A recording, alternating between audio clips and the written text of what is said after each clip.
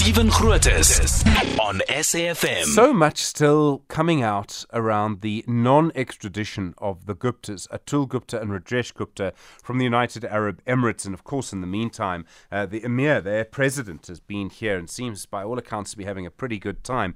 Now there's been confirmation that the National Assembly will actually debate the failed extradition after the MP for the Good Party, Bret Herron, requested an urgent debate. But even though it's described as urgent, it's going to happen in June. It's the 8th of May today, so we're still 3 weeks away from this urgent debate.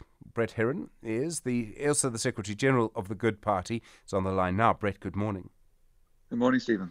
I don't know how you define urgent, but urgent 3 weeks from now doesn't feel very urgent to me.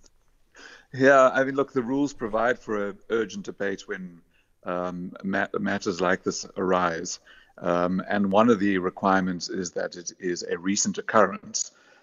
So when I submitted the request for the debate, it was a recent occurrence.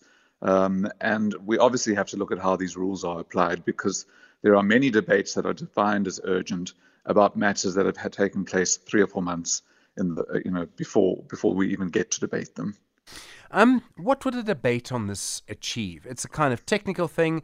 I think if you listen to the NPA's version and from what we're seeing, it looks like therefore we, were treated unfairly by the UAE. But what would a debate achieve? I think there's a need for South Africans to hear from Parliament and the executive as to exactly what went wrong and why. I mean, there's a conflict of information in the public space. The United Arab Emirates saying that South Africa failed to comply with the extradition treaty that it had signed with UAE, and the South African authorities saying we have complied, and in any event where we didn't comply and it was a technicality, the United Nations guidelines on these things say that technicality shouldn't be used to deny extradition. But I think bigger than that, I mean, it's a really important legal matter, and it's also a really important symbolic matter for our fight against state capture.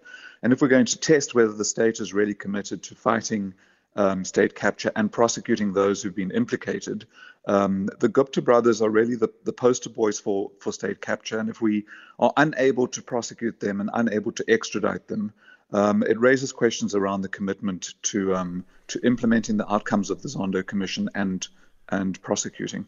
From what we know in the public domain, what do you think the UAE did? Were they wrong?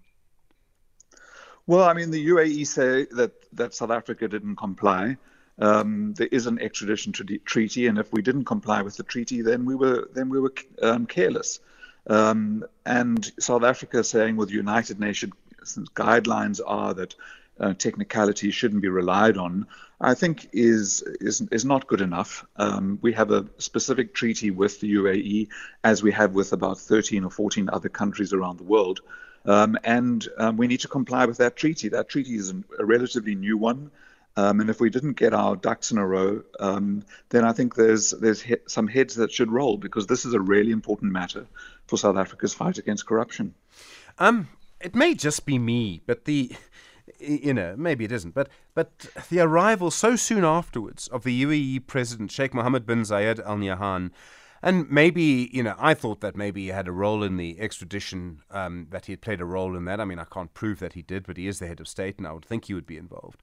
But then the sort of arrival of him and his entourage, big entourage, there were more reports about it over the weekend, rolling out the red carpet, really. Here's an airport, feel free to use it. It just seems to, the English expression is stick in my craw. In other words, I can't swallow it. It doesn't feel right. How do you feel about it? I felt the same. I mean, I think the timing and the